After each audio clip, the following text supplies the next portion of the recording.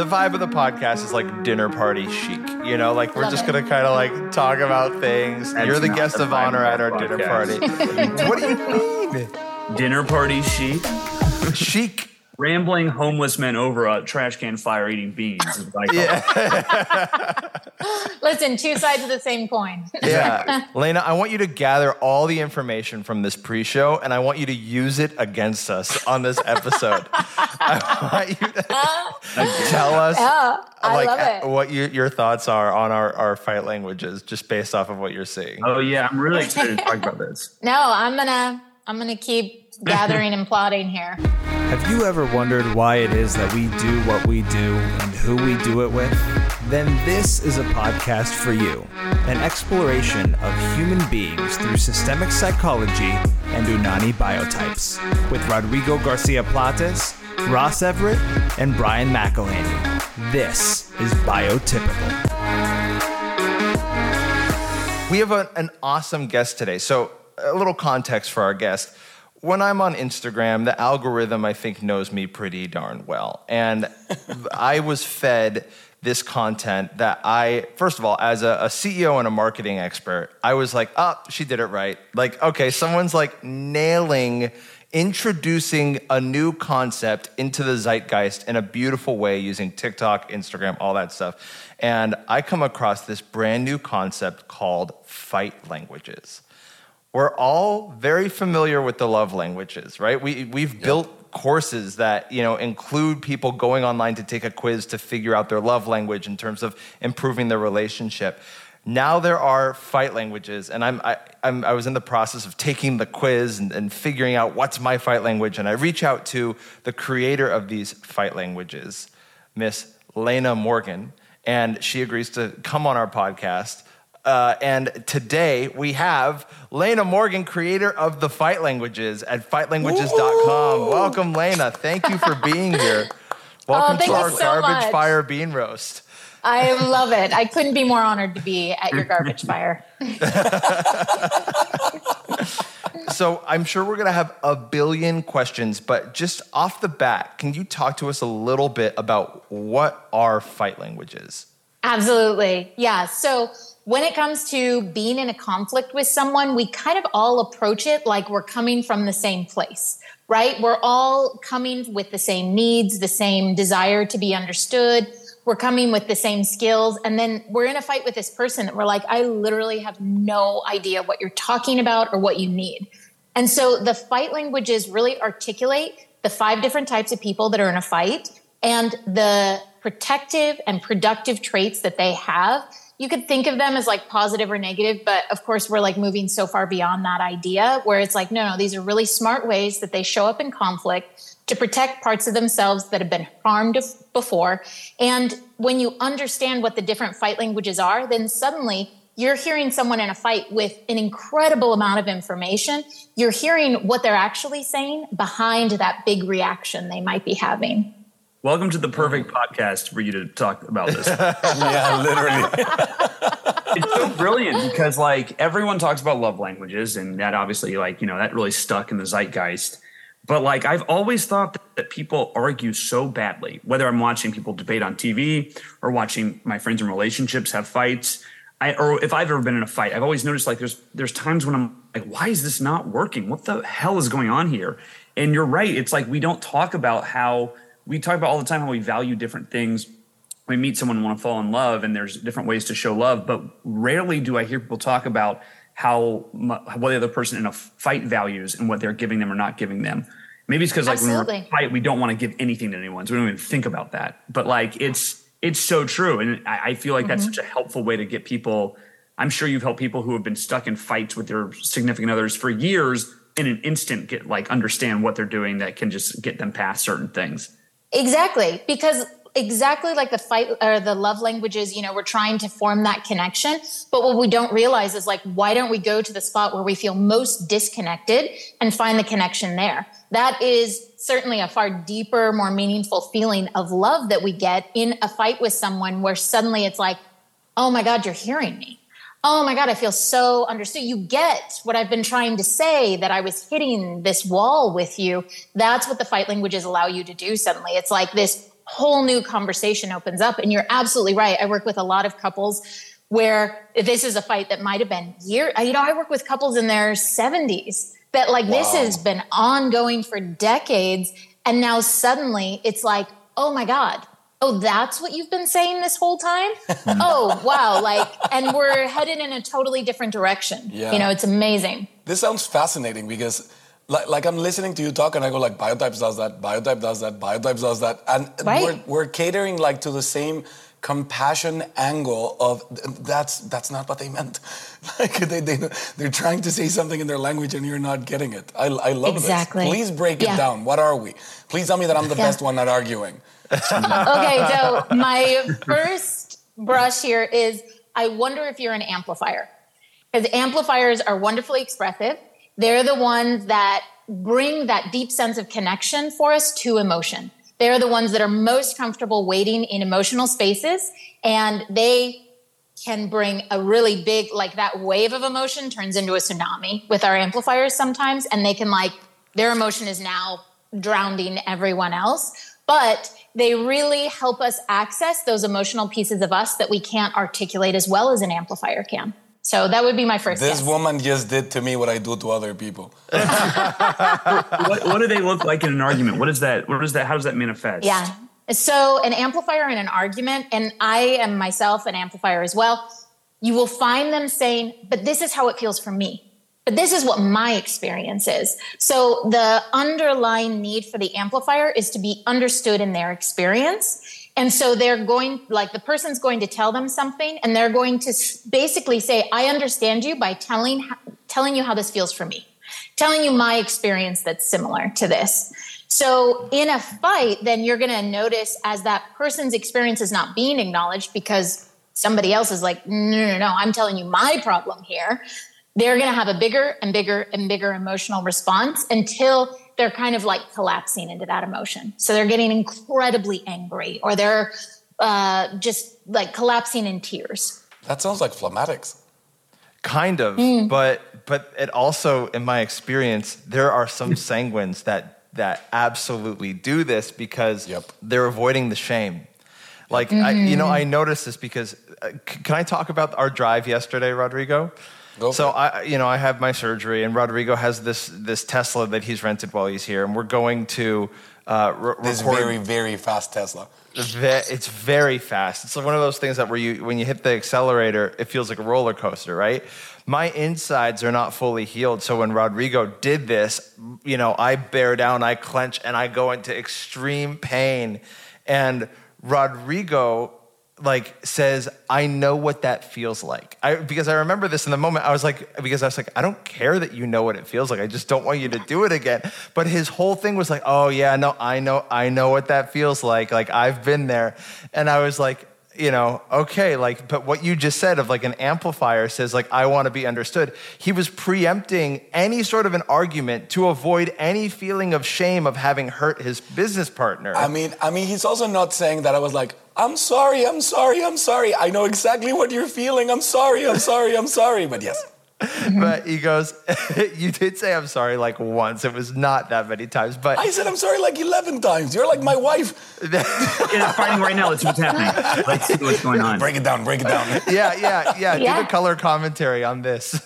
Yeah, absolutely. So from a 10,000 foot view, if you were to take a step back, what Rodrigo was doing was giving you a lot of information about what he would want to receive if he were in the same situation. So while it might not affect this fight that's happening right now, in the future, if he were in that same situation, you now know that you can show up with, I know exactly how you feel, and that would feel really meaningful for him to receive. But in this space right now, okay, I understand that's how you feel. Can you let me know what you're hearing me say though? Can you let me know what my experience is right now? Because that's I don't need to know about your experience. I'm the one that's feeling this, This is brilliant. This is reverse engineering of what we do. Because what she literally just explained is absolutely accurate in our understanding of sanguines. Sanguines, I'm a sanguine. Sanguines live in experience. Everything has to do with the experience that I'm giving others or the experience that I'm creating for myself. And I accelerate because I want to give him a cool experience with the fastest production car in the world. And then I remember when I see his face of pain, and then what I want to do is change his experience immediately. Like, don't think about the pain. I know what you're going through, but the car is really fast, isn't it? I'm sorry. Like, I'm trying to bring him into another experience of what was my train of thought, and I won't do it again, and blah, blah, blah, because that's what I would want. You're absolutely right. That's what, as a sanguine, would kick me out of the pain. Like, just show me something shiny, and I don't think about my pain anymore. Yeah. That's awesome. Okay, what is my my fight language, just based off of what you've observed? Totally. So I suspect you're an analyzer, but I wouldn't be surprised if you have negotiator perhaps quickly in the background with that, where I'm not exactly sure which you might show up with first, but I suspect that you have both of them to grab pretty easily. So the fact that you're a CEO in marketing, those are both big puzzles that are really interesting to solve. So an analyzer there's going to be appeal in solving the puzzle. So because they're logic-based, they're fact-based, they're like, cool, prove it. I want to know how things work. But the negotiator part of it, from what you were saying from the first time you took the quiz with someone watching, that it changed your answers. So negotiators are really good about identifying with someone else's experience before their own. So if you're tracking on someone else and that's changing how you might be showing up, then I suspect that the negotiator might be, like maybe you're 30% of each or something. That was actually exactly what I got on the test. It was like 30% negotiator. I think it was 40% negotiator, 30% analyzer, and then there was another 30%. But what you just described within biotypes is my biology is phlegmatic, right? That's the sensitive, emotional, which would I think tend to fall into the negotiator. But my personality is that of the analyzer, right? So having both of those is like exactly the mix of my biology and my psychology. It's not easy. It's not easy. It's not. It's not. Yeah, I can really appreciate that. I mean, analyzers aren't easy, right?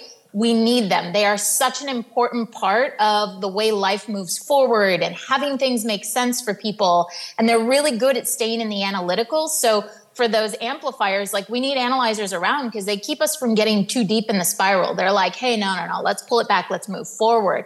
But for the amplifiers, particularly if you're in a conversation with an analyzer, they're like, well, I don't care how you feel about this. What's the nuts and bolts of the situation? What's the actual facts underlying this? Let's stick with that. So that completely negates an amplifier. The amplifier is like, the facts don't matter. How I feel is what's important here. The facts, that can change. That's going to be false fires and sanguines all the way. All the way. For sure. I mean, do you have enough of an experience of Brian to take a stab at him? I wouldn't be surprised if there is some analyzer in there. Also some extinguisher, but I'm not quite sure what.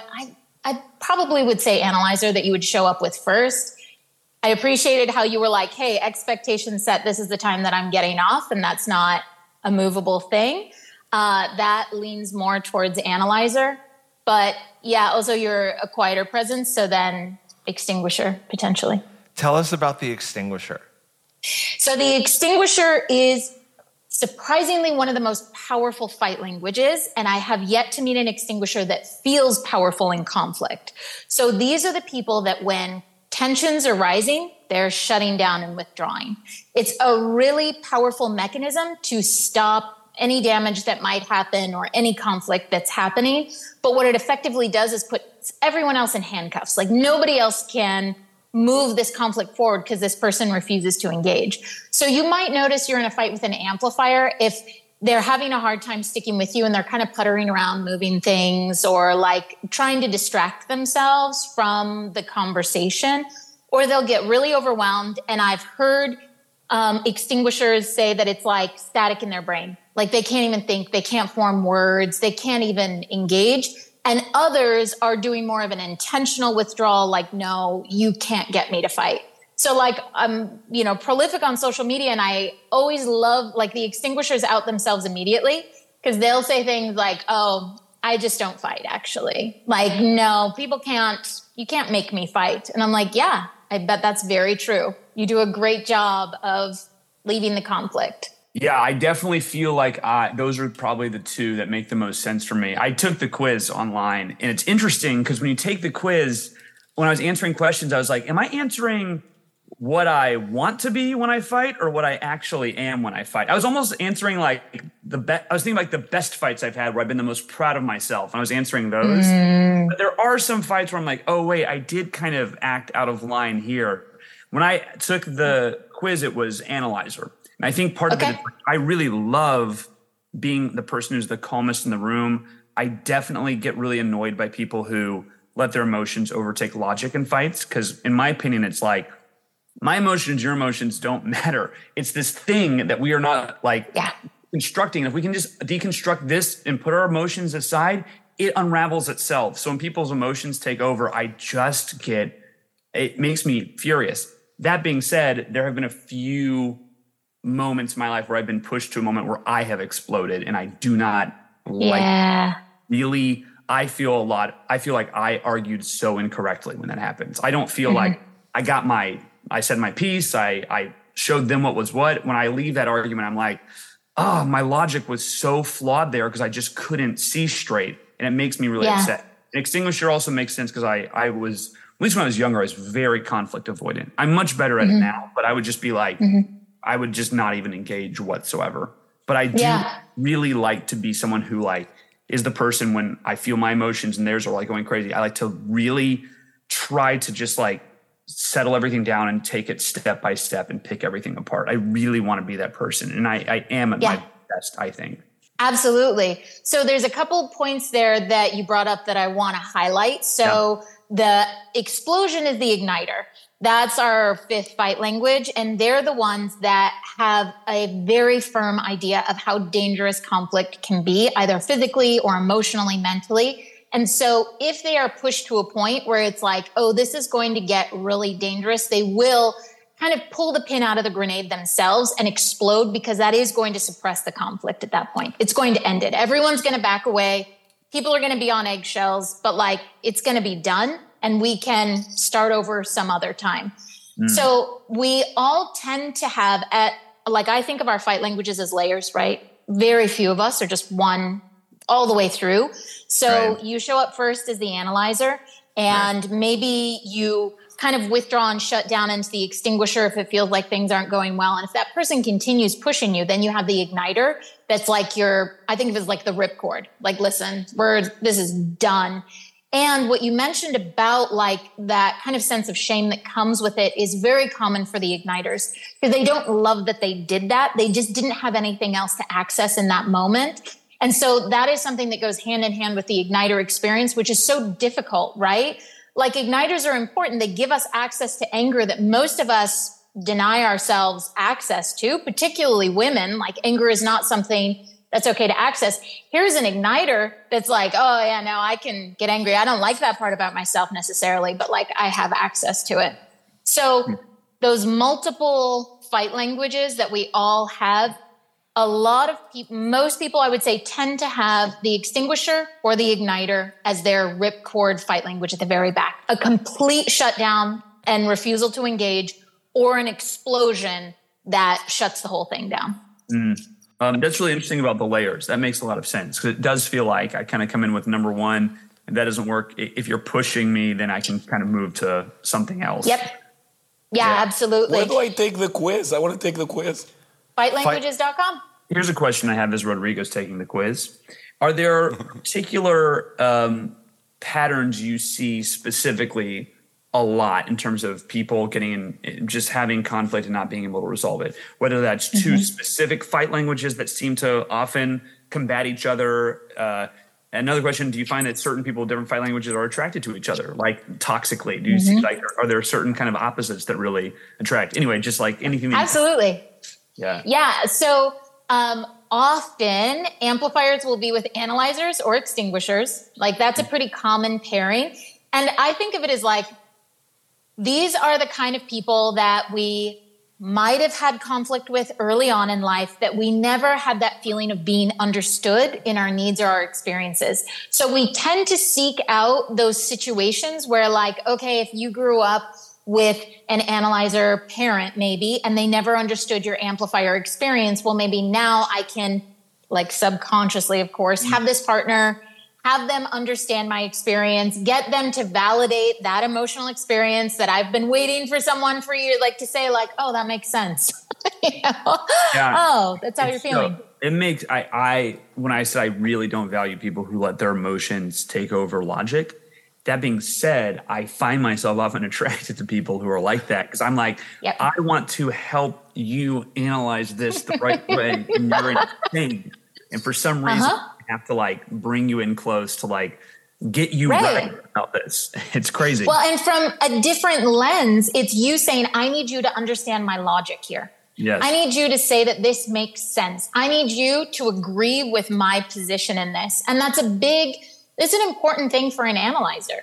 They want someone to understand their logic. They want someone to say, that makes sense. I understand why you feel that way or why you think that way or the facts of the situation. We're in agreement on that. So yeah, you're like, cool, that's a high priority for me. So seeking out amplifiers where they're like, that's literally the lowest priority for me makes a lot of sense, you know? Yeah. It's interesting. I definitely had moments where and this is, there's a stereotype that this is a guy thing, but like when someone has a problem, I immediately just want to be like, well, let's sort of speak through it and solve this. And people want to be like, I'm not trying to solve it. I'm just trying to like express my emotions right now. And I'm just sort of like, can we get through this phase so we can like start fixing? Because it's like the solution's there. If you put your ego and your emotions aside, it's right there for you to like find. And so it like, it can make me very frustrated to like, absolutely get with that sometimes with people. Well, and it's that frustration is being, mirrored on the side of the amplifier because they're like, the facts of the situation matter very little to me. If you would just acknowledge the experience that I'm having, I could get in that same place with you. Man, the amplifiers can turn on a dime. Once their emotions are acknowledged in the situation, they're like, oh, cool. You see me. You see the experience I'm having. Great. Tell me about you. Like, where are you at? What do you need now? But as you keep like, no, the logic. That's why one of the key phrases, if there's a fight between an amplifier and an analyzer, is the analyzer saying, okay, do you want suggestions or support? Because the analyzer is always going to show up with suggestions. Like, no. Let me just tell you, it's really simple. Just X, Y, and Z. Yep. But the amplifier never wants that, right? They always want support. Just tell me you hear me. You're hearing what I'm saying here. What is it that Milana said, Ross? Do you want a soapbox, Kleenex box, or a toolbox? Do you want a toolbox, a soapbox, or a tissue box? Yeah. Which is just basically like, I think this is the greatest question to ask a partner or a friend that is in a situation. Do you want to rant about it and just have me listen? Do you want me to console you, or do you want me to fix it for you? Yeah, and when it comes to amplifiers, that is the key phrase in there is like, what do you need in this situation? Because they know exactly what they need. And 99% of the time, they just need you to listen and say like, oh, this is how you're feeling. Okay. Yeah, that makes sense. I don't know why I've definitely noticed over time I've gotten better at that. But like, it's so, I don't like how it's hard for me because part of me is like, okay, just like acknowledge what they're feeling. But in my head, I'm like, what you're feeling is wrong. And this is not, even though it's not true. You can't feel wrong. Totally. But part of me wants to, I don't even want to acknowledge it in people sometimes. I just want to go right to, you're being a little nuts. But I know. Totally.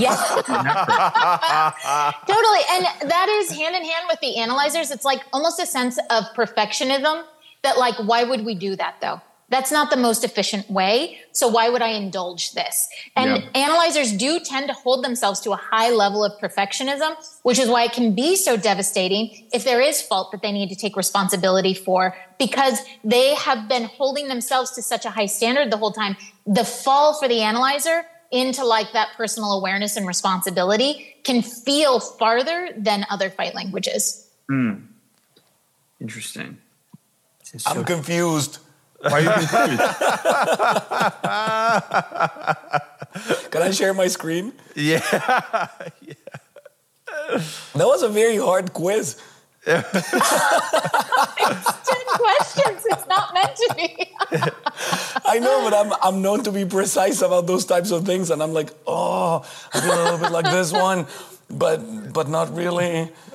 So that's one thing I did want to mention. When you take the quiz, it can be really helpful to think of a specific situation or a specific person that you're fighting with. Yes. Yeah. Wow. If you get a lot of, you're like all the different fight languages, then you're probably thinking of a lot of different situations. I'm very different on different situations too. At these results. Why? Yeah. Because you have a 38% main fight language as the analyzer, and the 25% igniter I could totally see, but 0% amplifier. Like I know I'm 0% extinguisher because of how she beautifully explained it. I was like, yeah, I do not do that. Yeah, this is very interesting. As everything you do with biotypes, negotiating, analyzing, this is a huge part of, you creating a safe space for people to fight. So you obviously understand the tools super well. Exactly. Like what I'm feeling is that most of the answers to these questions are not who I naturally was. Like a lot of it has to do with a lot of work that I've done from on myself in order to be able to be the therapist that I am today. And it's true that I've become someone that does more of this, but that's not my nature. Like I can be completely transparent about that. That's when you were 17 years old. Do you have different answers? I think I was like 1,000% an amplifier. My question for you is, when you were answering these questions, were you thinking about yourself on stage when you're facilitating trainings? No. I was thinking about like when I argue with Danny, when I've argued with you. Interesting. Very interesting. Well, I have a question. Can I take it from my perspective, answering how I feel like Rodrigo? Here's the thing about doing quizzes. You almost should do these quizzes with two people who know you over your shoulder going, hold on. No. That is not you. Yeah, fair. Yeah, and I do have some people that don't do the quiz at all. They just look at them and they're like, yeah, no, I mean, I can see this is how I show up in the fight, and cool, I'm going to get these, cultivate these skills, get this information. Who you fight with. They'll tell you the most. They'll be like, Ross, let's do this. Open the quiz and answer it with what you think about me, and I'll argue with you about your answers. Okay, well, hold on. So that Lena can correct us. Keep talking to Lena, because I'm on step 4 out of 10. I was in the process of retaking it for myself, just alone in my own experience. So I'm going to finish mine, and then we're going to do the Ross takes it on behalf of Rodrigo experiment. Is that okay, Lena? Can we beta test your quiz with all these different angles? I love it. This is the thing about me. Like, my biology is dumb, and I know that. My biology doesn't want to pay attention. My biology doesn't want to be specific. My biology blows up very easily, goes from 0 to 100 to 0 within 5 minutes. I know that it works like that, and I judged myself like crazy for years for being like that. And I've done a lot of work. I teach people how to balance out because I did it on myself first. I keep telling people I never put anyone through a journey that I wasn't the first guinea pig in. And I've learned how to be very calm, very specific about arguments. I'm used to people yelling at me. I'm used to people losing it with me. I'm going to teach a workshop with 200 people this weekend, and someone loses it every time. And I'm very good at not losing my cool now, and I'm very good at looking for the right argument and the flaw in their argument and turning it around. My wife keeps telling people, we talk about this on the podcast all the time, but my wife keeps telling people that want to argue me on the street, don't do it. He's enjoying it. Right. He does this professionally. And that has completely changed the way I argue or fight with people. I feel very in control in most situations. So what you're referencing there is the protective versus the productive way that we speak these fight languages. So what you're talking about from, your youth more is that protective amplifier. So if you think of your protective fight language as like a shield that automatically raises in a fight, and even now you might feel that knee jerk, but you catch it immediately and you're like, no, I don't do that anymore. And then you're moving into a productive analyzer fight language. And that is a skill you can absolutely cultivate. Clearly you have. Anybody could. It requires a lot of work and self-awareness and honesty. And it's that muscle that you're building where you recognize the knee-jerk reaction. You feel the physical response because it's going to happen in your body before it ever reaches your brain, you're checking it there and you're pivoting in a different direction. I make fun of it. You're absolutely right. I know that. Yeah. I know the exact moment where I do that, and I make fun of it now. Like I get hooked. Like sometimes I have a student or a patient or anything that tells me something, and I realize just because my hands start shaking, and I go like, "Oh, you got hooked," and then I just like laugh about myself, completely let it go, and come back in full focus. You know, it's so interesting, and I am curious if it's like, you know, an amplifier thing, because I had a partner that I would be able to hook quickly into a fight, and as an amplifier, that is a common thing. You pick a fight with someone because you get to off-gas all of this emotion that you've been sitting with. That's me. And so,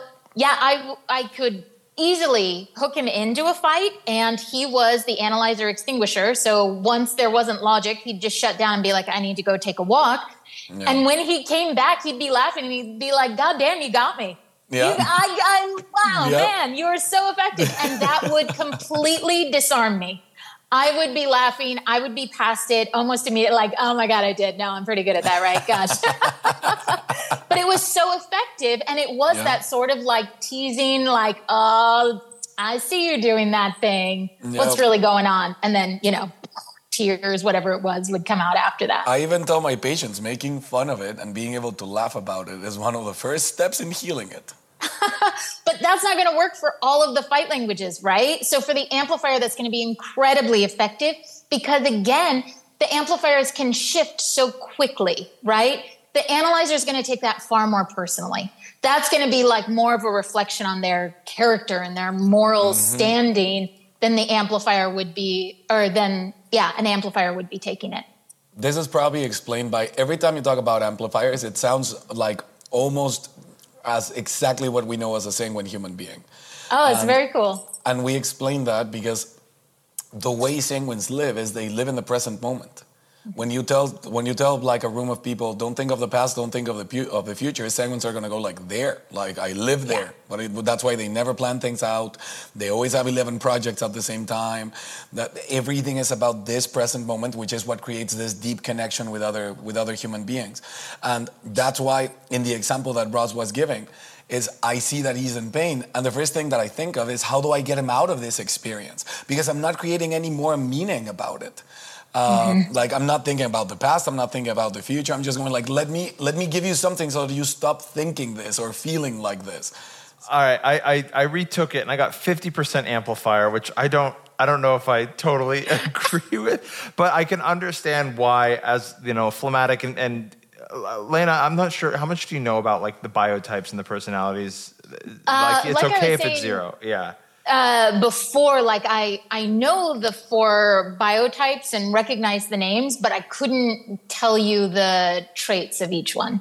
So just a real quick thing so you can have the context to participate in the conversation. We've got cholerics who live in impulse, value results, and hide in anger, right? Which I'm sure you're going to be categorizing this within your fight languages as you hear those. We've got sanguines who biologically live in action, value experience, and hide in excess. They get excessive about something. We've got phlegmatics who live in emotion, value relationships, and hide in sadness. You're going to see a lot of your negotiators. Yep. And then we've got our melancholics who live in intellect, value intellectual certainty, and hide in fear. And biologically, you're going to see a lot of the extinguishers in that category. Okay, interesting. Yeah. So, amplifiers can also be a certain personality biological combination that we call the false fire, which is a phlegmatic that has grown up very sensitive, but their psychology has overrun that as a defense mechanism to protect themselves from the exposure of the tenderness of emotions. So they can explode and we call them false fire because each biotype has an element associated. Phlegmatic is water. The polar opposite is choleric, which is fire. So they've moved their personality into that fire temperament, even though biologically, there's many of those. Yes, you'll see a lot of them, and that's when you find people that are like, they go, oh, I go big because what I really want is I'm tender and sensitive inside. Yep. Whereas you might find some people that go big just because they feel like they're right and it doesn't feel personal. Those are 2 different biological temperaments falling into a similar fight language category. Yeah, that makes a lot of sense. Yeah. Mm-hmm. So yeah. I was going to say, is Lena phlegmatic? Yes. Yeah, that's what I thought. Yeah. Interesting. I was saying there could be some sanguineness, but I think phlegmatic. That's a really good read. Like, just looking at her face, I was thinking phlegmatic with subdominant sanguine. Can we see your hand real quick? Interesting. Yeah. Yeah. Oh. Phlegmatic with subdominant sanguine, baby.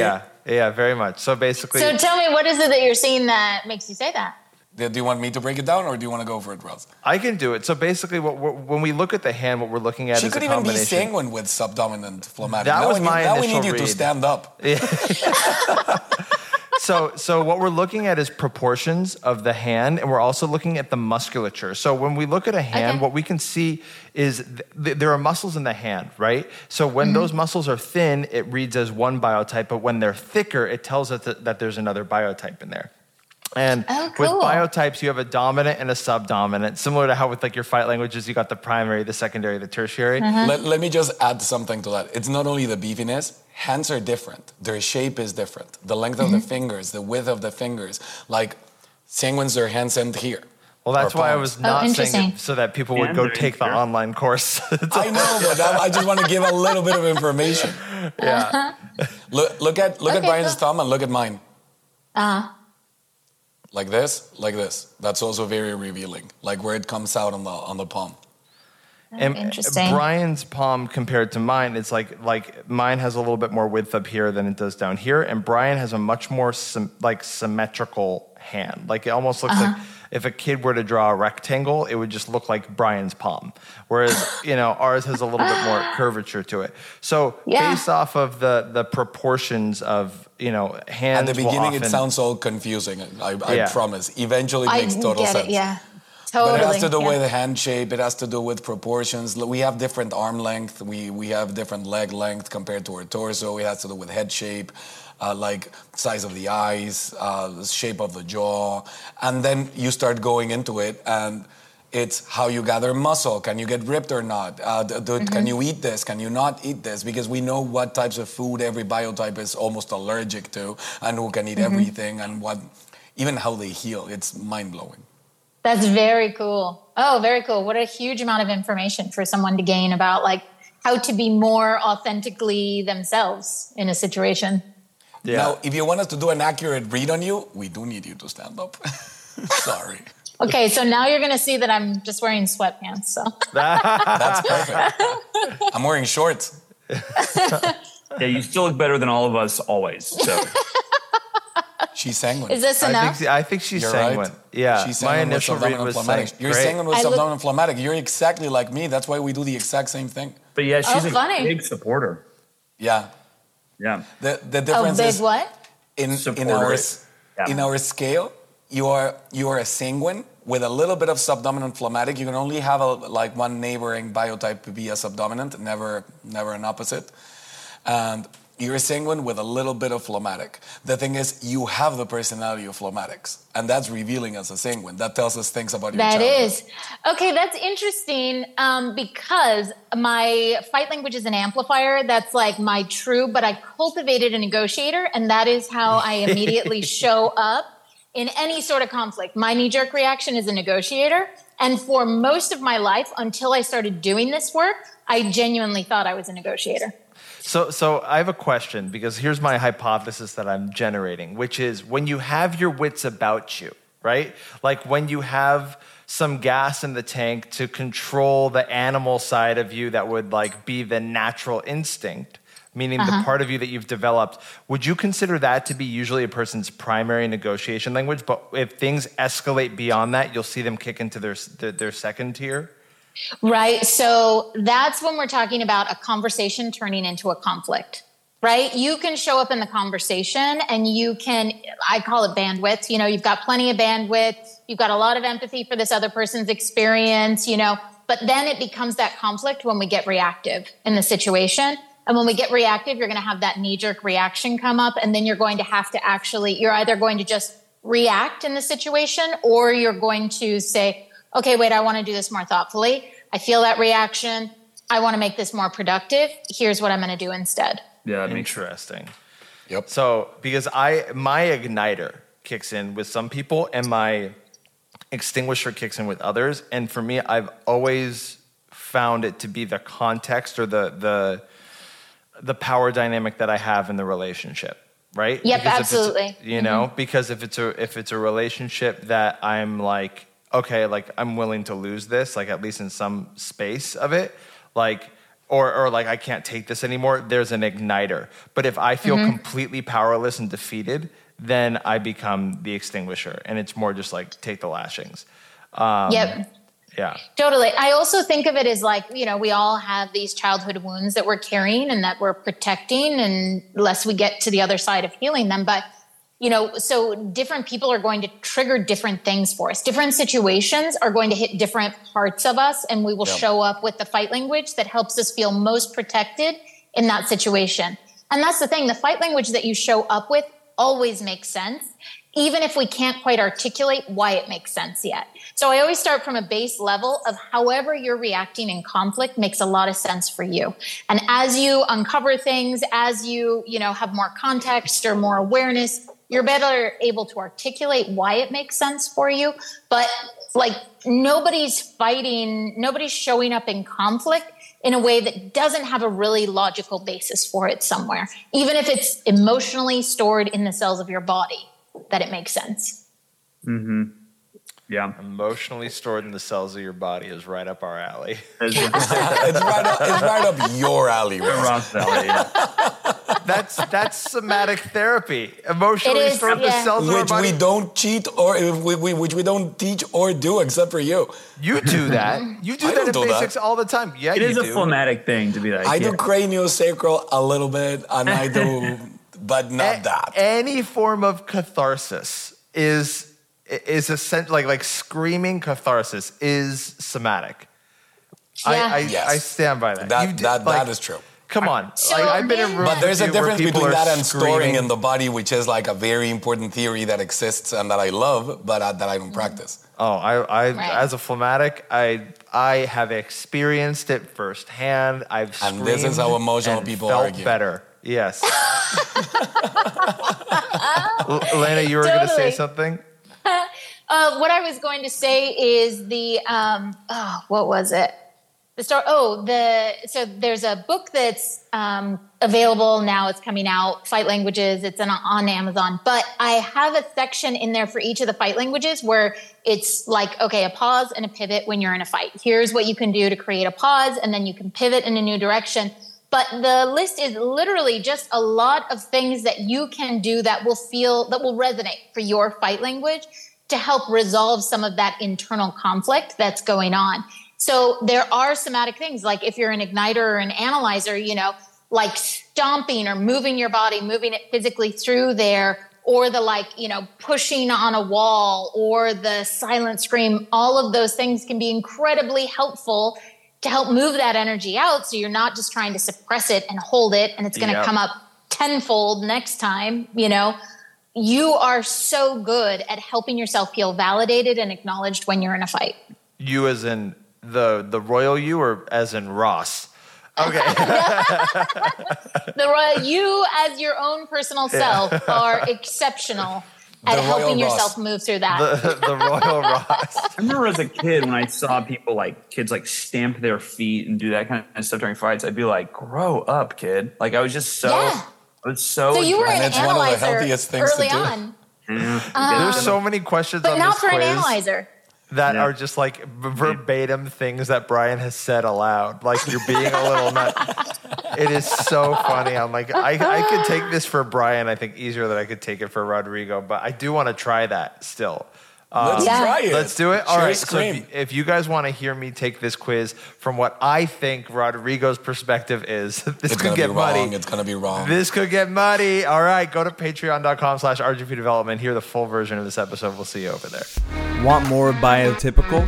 Well, good news. There's a longer version of this episode available at patreon.com/RGP Development.